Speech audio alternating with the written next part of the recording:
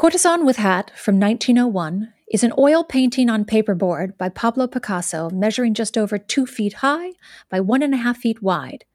Thick dabs of paint in short brushstrokes alternate directions throughout the painting, creating a lively and animated surface.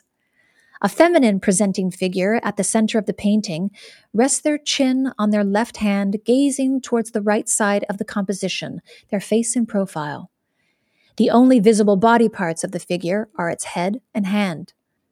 The figure wears a light-colored patterned dress, which fills much of the painting, leaving the corners and a band a few inches wide along the right edge in open blocks of bright blendings of colors. Dark hair is loosely piled atop the figure's head, partially covering the ear and eyebrow and creating a wide rim around the figure's upper face that is echoed on top by their large, white, wide-brimmed hat. Yellow accents frame the top edges of the dress, the brim of the large white hat, and along the figure's profile. Dark accents frame the torso and cluster throughout the dress, perhaps to indicate a pattern or texture, with a light blush of pink at the figure's chest.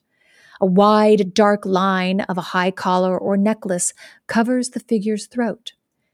The figure seems to blend in with flowers clustered on the bottom left corner of the composition, as if sinking into a garden. Red flowers, accented in blue, sit among a flurry of green, black, and white brushstrokes. Patches of color frame the figure. On the bottom right, a yellowish tan. On the upper right, a blend of yellows, greens, and blues. And in the upper left corner, a dark bluish black. At the bottom right is Picasso's underlined signature in dark paint.